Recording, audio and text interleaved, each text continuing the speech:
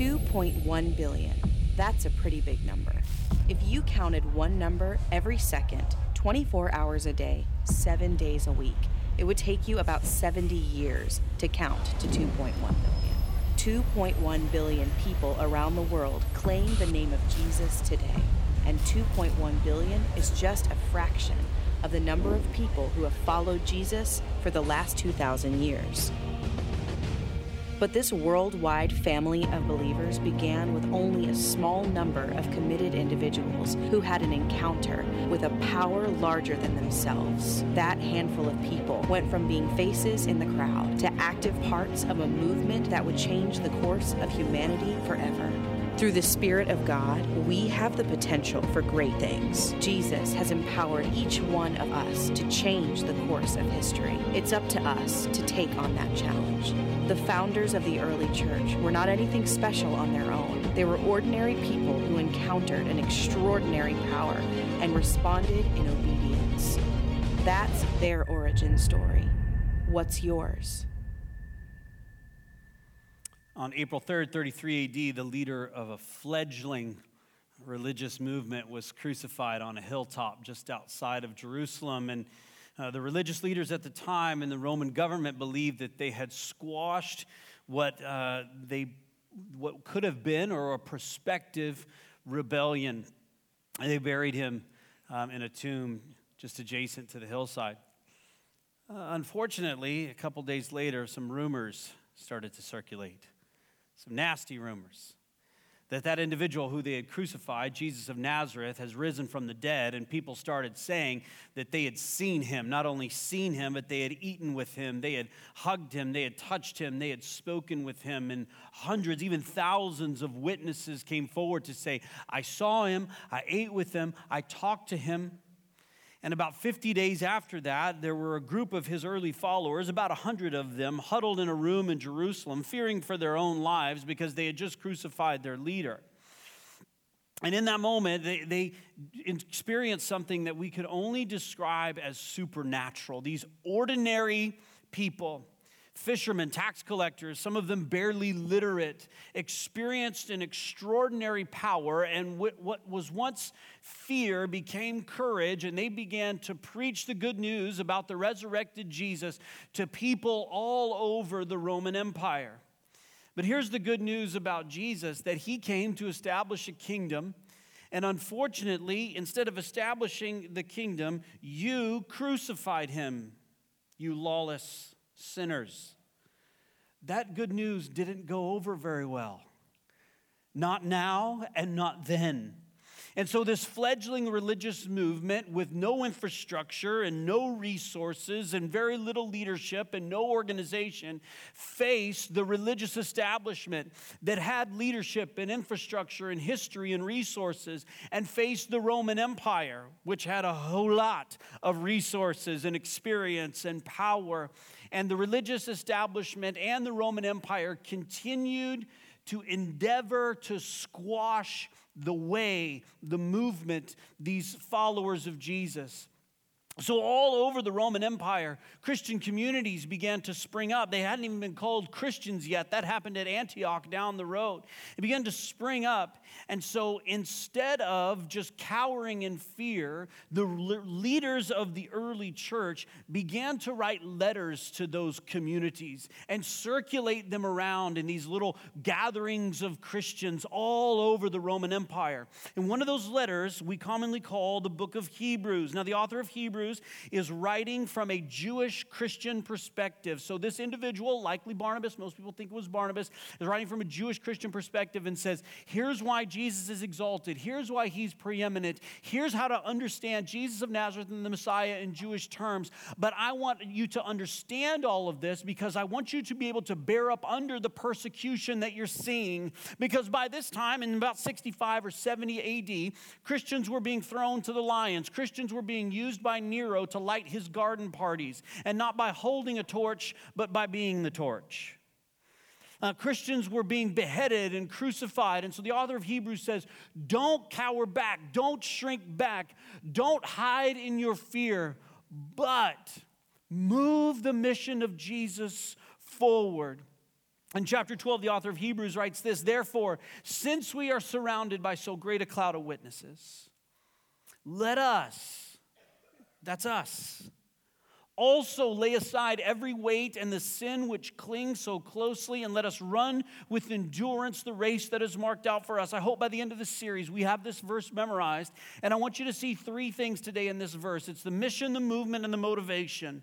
The mission is very, very clear. The author of Hebrews says, let us run with endurance the race that is set before us. He says, you have a goal, you have a finish line, you have an end game, and that is to make disciples, that is to be the light of Christ, that is to move the kingdom of God forward. That's the race. So don't give up, don't cower back, don't get tired, endure and persevere. Bayview Glen Church, God has given us a mission. The very reason why we exist is to work together so that everyone everywhere can experience God's love and His created purpose through Jesus. We don't do this alone. We link arms, hold hands, whatever, everybody hands in the middle, working together so that everyone, regardless of ethnic background, regardless of religious background, regardless of what language you speak, sexual identity, gender identity, we want everyone everywhere to experience God's unconditional, relentless, passionate love for them and experience the purpose He has for them through Jesus. Because God has a purpose for you. He has a plan for your life. He has a desire for you. He has a desire for the way that you spend your money, for the way that you engage in relationships, for your marriage. He has a hope and a future for you. We want you to experience all of that through Jesus. That is the race, Bayview Glen Church, that God has called us to. And we commit to run that race with endurance. But running that race requires a little bit of movement on our part.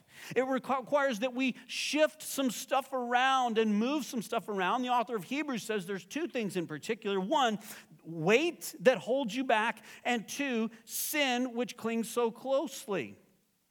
Now, the author of Hebrews says, look, there are some things that you're doing that God says you ought not do.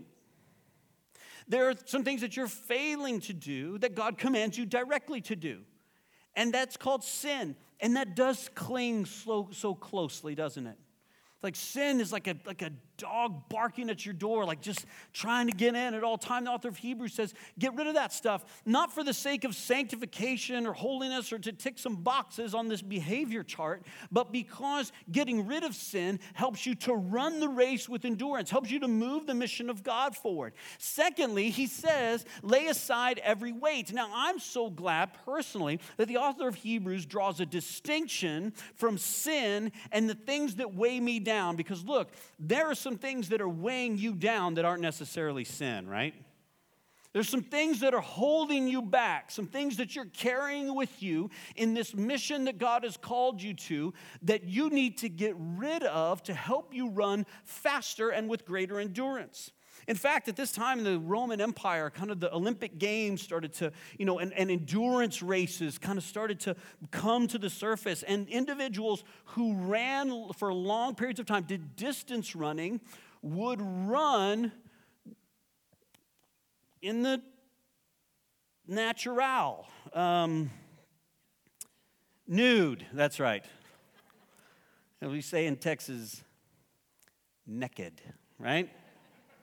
So he wanted to get rid of all of this weight that held them back. Whatever I was carrying before, I wanted to get rid of so I can run the race with endurance. I wasn't going to share this story, but I'm going to anyway. I was on a plane a couple weeks ago with my 9-month-old. His name's Kanan. And I had one of those baby Bjorn things, you know what I'm talking about? It's like the backpack that you put the kid on and they're happy and, they're bopping around in the front. Well, I get on the plane. Everything's going great, and he's happy, and I'm happy, and then all of a sudden, I have to go to the washroom. And I want to just be really delicate this morning, but it's a washroom visit that requires one to sit down. And my friend Carmen, who's our executive director, so I won't even talk about it, I just wanted to say he's our executive director. On a regular occasion in meetings or something, if he's got to excuse himself to the washroom, because he's very, very Canadian and very, very polite, he'll just excuse himself and he'll say, I've got to go sharpen my skates. He says it so often that I think there are actually skates in his office that he's going to sharpen, right? But so let's just put it this way. I was on the plane and I had to sharpen my skates. So here's the deal. I have to go into this teeny tiny airport lavatory. And I'm kind of broader up here, right? And I'm in this little lavatory. I feel like I'm in Paul in prison, right? In the Roman Empire, like, what's happening? And I've got this baby on the front of me. It's like this weight that's holding me down, that's preventing me from running the race that I need to run. So I got rid of the sin and the weight that clung so closely, and I just put him on the washroom floor.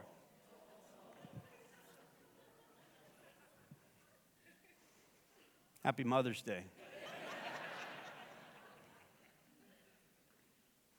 I didn't do that. I figured it out, all right? I figured it out. I don't want to get into detail, but I figured it out. My wife afterwards was like, why didn't you ask the flight attendants to hold him? I'm like, I didn't know that was a thing. And now I do. Thanks for that information. That would have been helpful the day I flew. So what the author of Hebrews is saying is there are some things that you need to get rid of, that's holding you back, that's holding you down in your life, both sin and just some other stuff that's preventing you from running that race with perseverance. Move that stuff around. Dave Lewis and I talk about on a very regular basis that discipleship, following Jesus, is a systematic reorganization of your life in order to be more like him and to achieve the mission of God. Men and women, I don't want to lie to you this morning. Discipleship is a systematic reorganization of your life to get rid of sin and the weight that holds you back.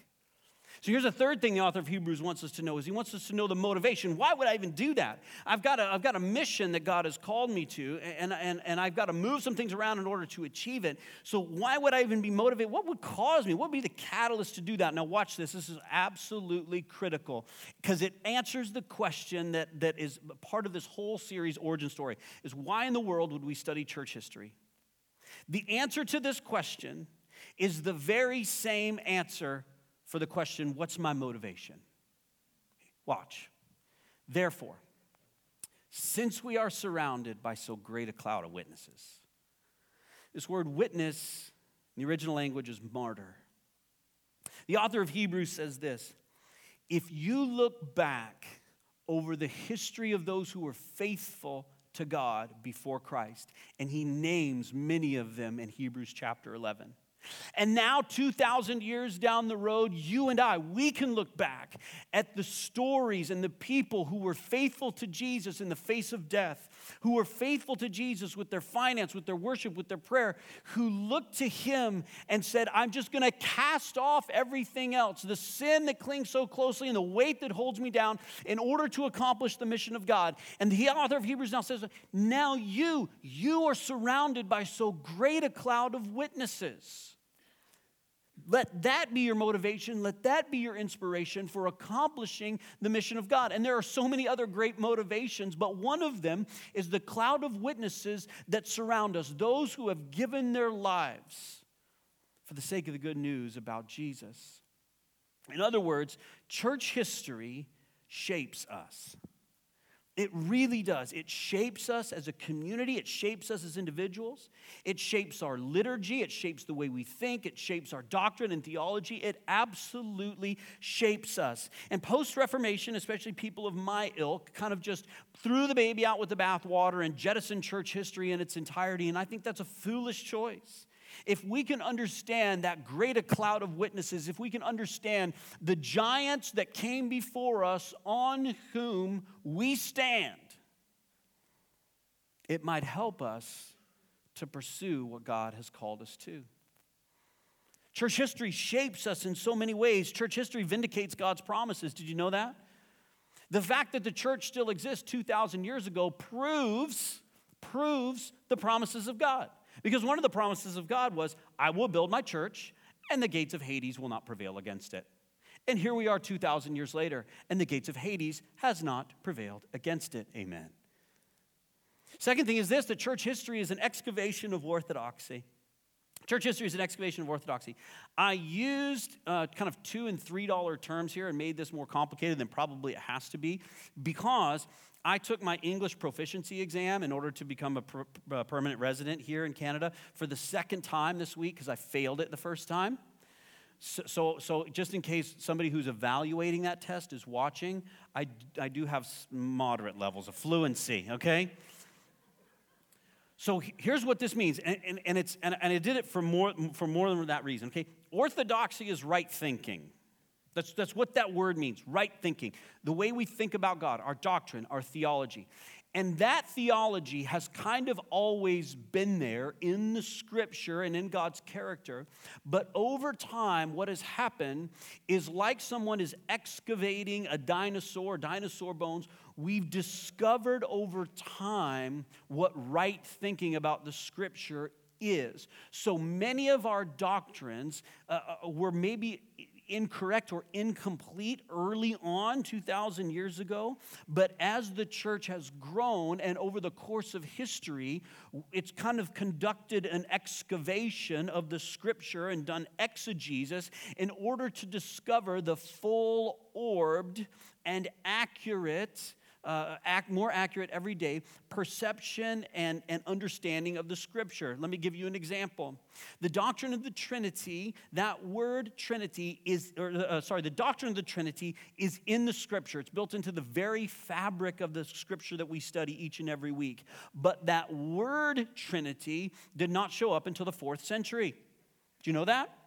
The reason why is that a man named Arius came along and he said, you know what? I'm pretty sure there was a time when the Son was not, S-O-N.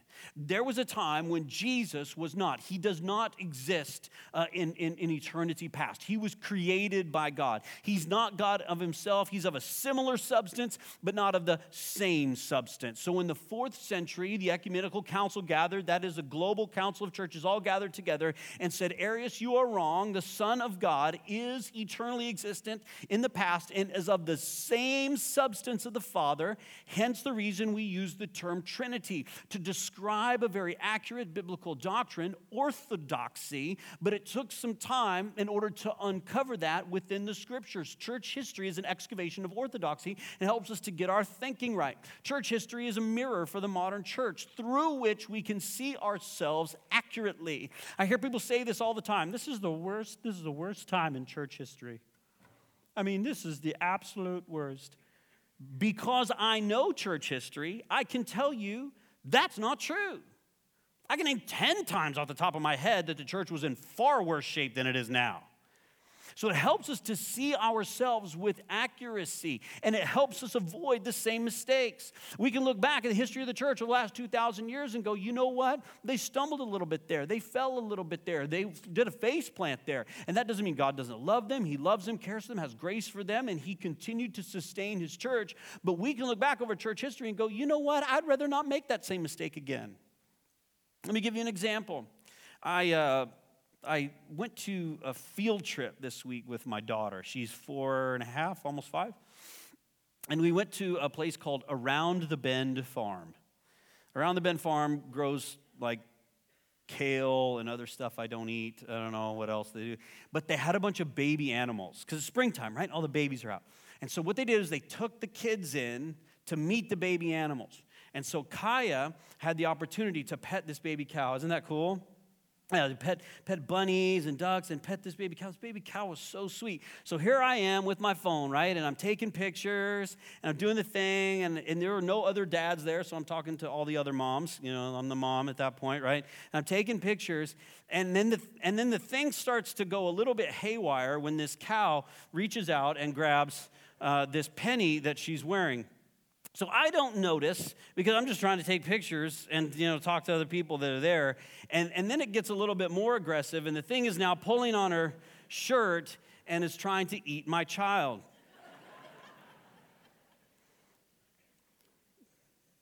Once again, I'm an awesome dad. Okay, this is what we're learning. This is what we're learning today, okay?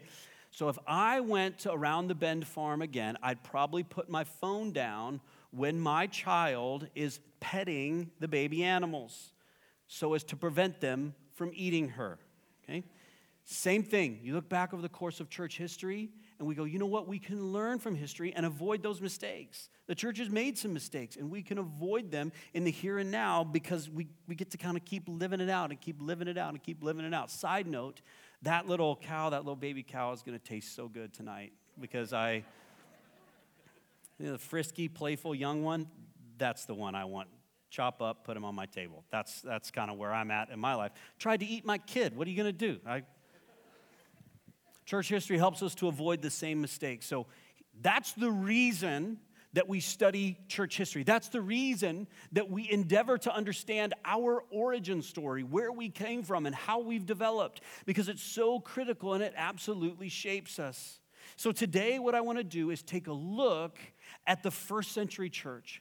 What was happening there in the first century in the book of Acts and after the book of Acts? What took place in that first century and where was the church at? To kind of get a little bit of the lay of the land and get some foundations for continuing this study about our origins.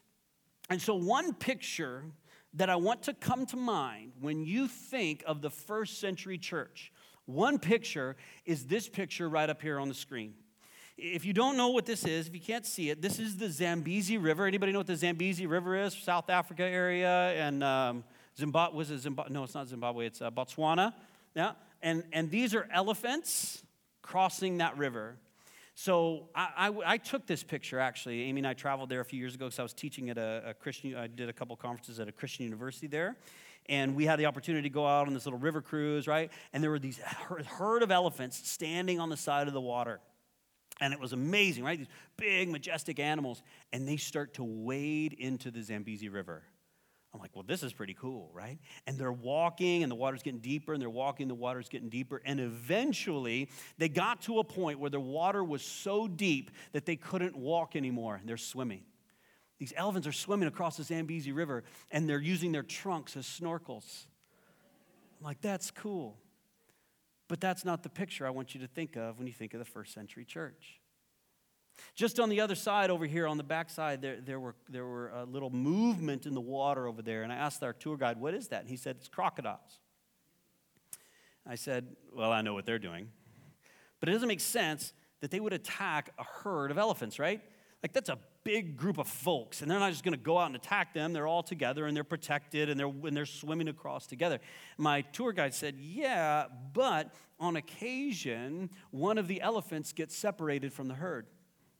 And if and when that elephant gets separated from the herd, predators just come out of nowhere to attack it. And oftentimes, it's a young one, little baby. Right about the time he said that, a little baby elephant got separated from the herd. And just as he did, you saw the crocs start to move. Again, happy Mother's Day. I'm going to give you a little bit of spoiler alert so as not to ruin your Mother's Day. The baby elephant made it back to shore, and there was another elephant there, a big bull elephant that yelled at him, right? You had your mother and I worried sick. Don't you ever do that again. Spank him with the trunk, right? But here's the deal. In the first century, the Jewish religion existed underneath the protection of the Roman Empire. They were called a religio licita, a legal religion. They didn't really bother the Roman government. The Roman government didn't really bother them.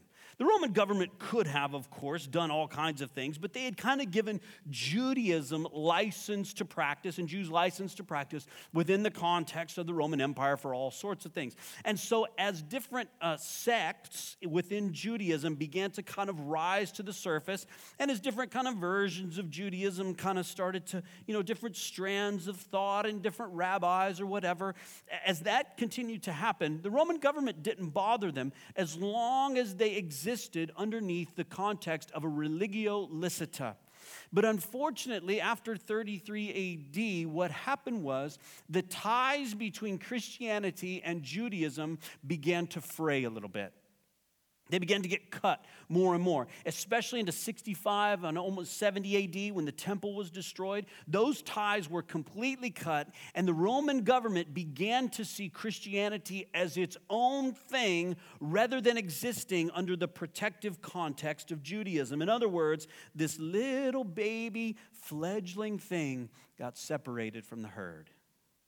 And when it did, the Roman Empire just came at it with everything it had in order to squash this fledgling baby faith system. So my question is, How in the world did Christianity survive the first century? Because there was a predator called the Roman Empire that was after them.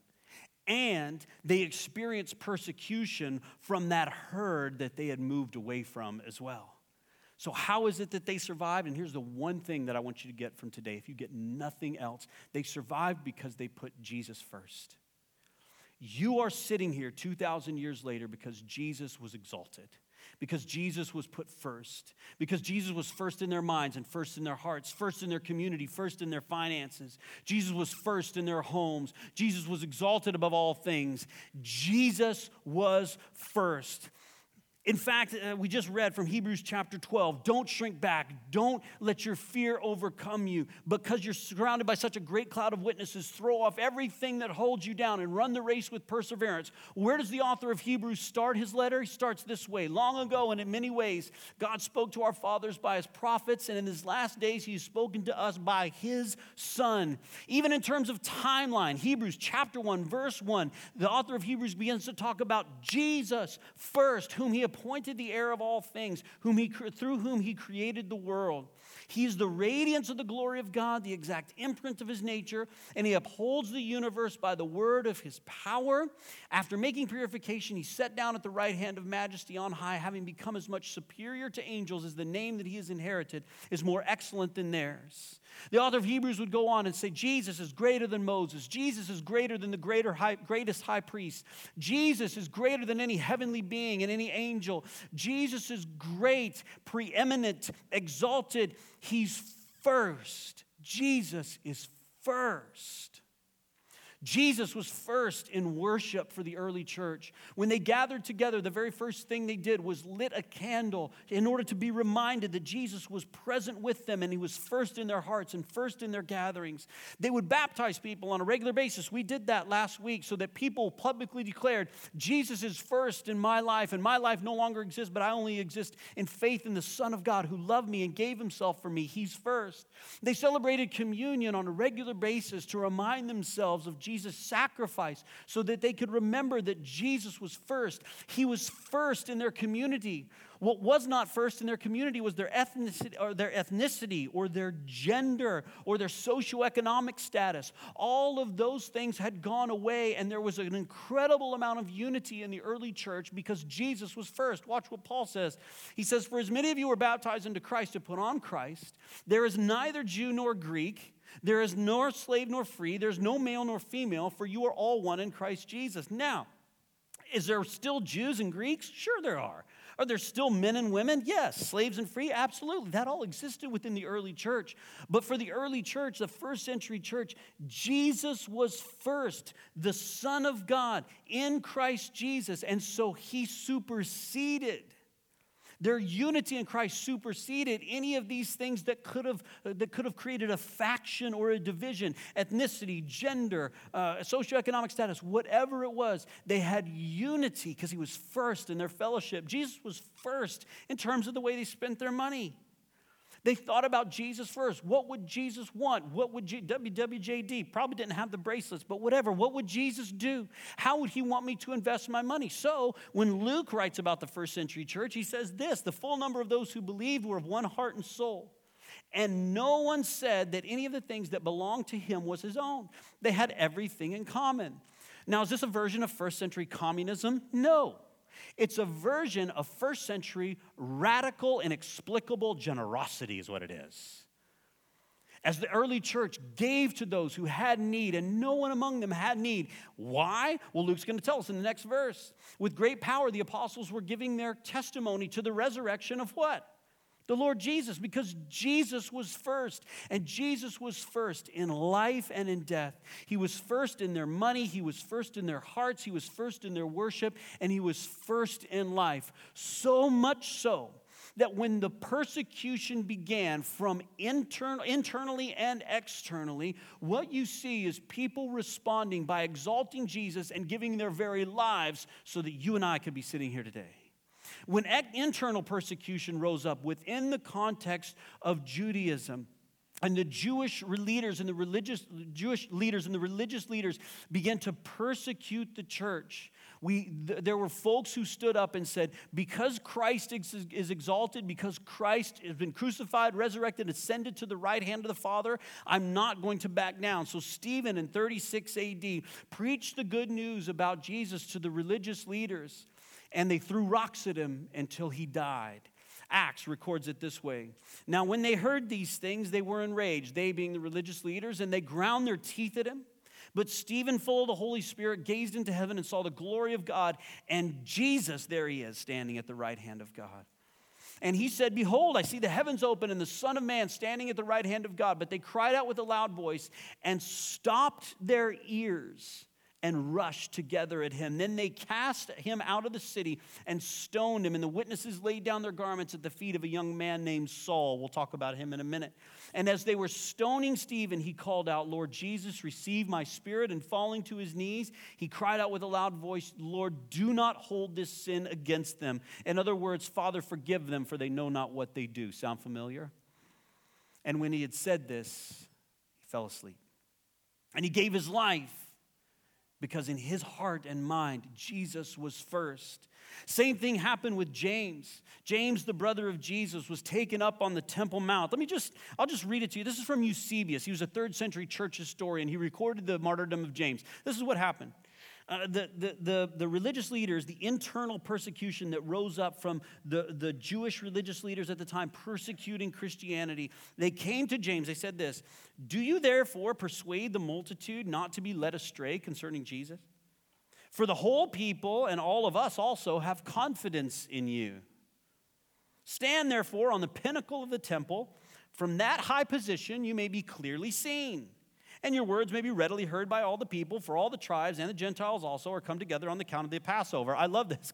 Watch how this backfires. Very funny.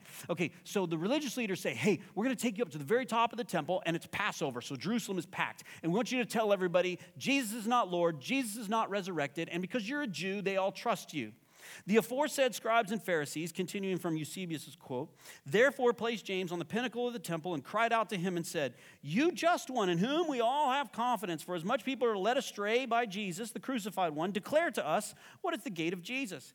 And he answered with a loud voice, why do you ask me concerning Jesus, the Son of Man? He himself sits at the right hand of the great power and is about to come on the clouds of heaven. And when many were fully convinced and gloried at the testimony of James, people got converted, and said, Hosanna to the Son of David. Now listen, these same scribes and Pharisees said again to one another, we have done badly in supplying such a testimony to Jesus. We shouldn't have put him up so high with so many people here. This backfired. But let us go up and throw him down in order they may be afraid to leave him. And they cried out, saying, oh, this man is in error. And they fulfilled the scripture written in Isaiah. Let us take away the just man, because he is troublesome to us. Therefore, they shall eat of the fruit of their doings. So they went up and threw down the just man, James, and said to each other, let us stone James the just. And they began to stone him, for he was not killed by the fall. But he turned and knelt down and said, I entreat you, Lord God our Father, forgive them, for they know not what they do. Sound familiar? And when they were stoning him, one of the priests of the son of Rechab, the son of the Rechabites, who mentioned in Jeremiah the prophet, cried out, saying, cease what you do, the just one prays for you. And one of them, who was a fuller, took the club with which he beat out the clothes and struck James on the head, and thus he suffered martyrdom. And they buried him on the spot by the temple, and his monument still remains by the temple. He became a true witness that is now in that cloud of witnesses, both to Jews and Greeks, that Jesus is the Christ. He wasn't defending some kind of club. He wasn't defending some kind of cultural privilege. He came to the temple and gave his life so that he could give testimony to Jesus exalted. And then when Christianity kind of came out from under the protective hand of Judaism and kind of became its own thing, now the predator that was the Roman Empire came at them with all of their teeth. And so Nero, when he became emperor just before 64 AD, you might know the story that in 64 AD there was a fire in Rome, burnt down like a good portion of the city. And Nero was looking for somebody to blame so he could have a scapegoat and offset the blame to someone else. And so who better to blame than this baby fledgling religion? They did it. They did it. So Nero not only blamed the fire in Rome on Christians, but he began to use Christians to light his garden parties. And when I say light his garden parties, they didn't stand with a torch. They were the very torch. He covered them with tar, strung them up on poles, and lit them on fire.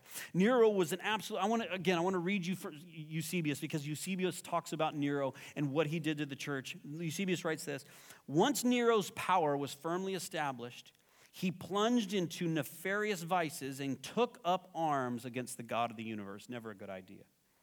To describe his depravity is not part of the present work. Many have accurately recorded the facts about him, and from them any who wish may study his perverse and degenerate madness, which led him to destroy innumerable lives, and finally to indiscriminate murder that he did not spare even his nearest and dearest. Nero would eventually kill his mother, sisters, and brothers, even spouses, because he was completely haywire. And under Nero's rule, Peter would be crucified upside down, and Paul would be beheaded because they put Jesus first. There was a little reprieve for the Christian church until Domitian took reign in 95 AD. No one knows why. Probably Domitian felt like his empire, his control was going to be threatened by the Christians, and so he implemented a mass persecution of Christians all over the Roman Empire, and affirmed a persecution of Christians all over the Roman Empire. And so John, who wrote the gospel, was burned with oil and exiled to an island. And Timothy met his fate by clubs in Ephesus when he spoke out against the immorality that was going on there, all because they put Jesus first. Finally, Trajan came to power in 98 AD, and Trajan affirmed for the first time a systematic persecution of Christians. This is all by the end of the first century. Again, this fledgling religion that shouldn't have made it. The Roman Empire was coming after them with all that they had. And so Pliny, who was a governor in Bithynia, which is in the north of Turkey, writes to his boss, Trajan, and says, look, Trajan, I got a problem. It's called the Christians. I'm not sure what to do with them because the thing is growing pretty fast and it's kind of threatening our rule and reign.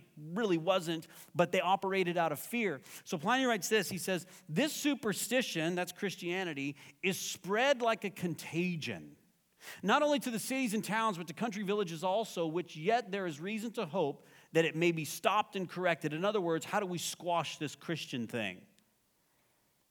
Trajan writes back, if they be accused and convicted, they are to be punished, and that's capital punishment.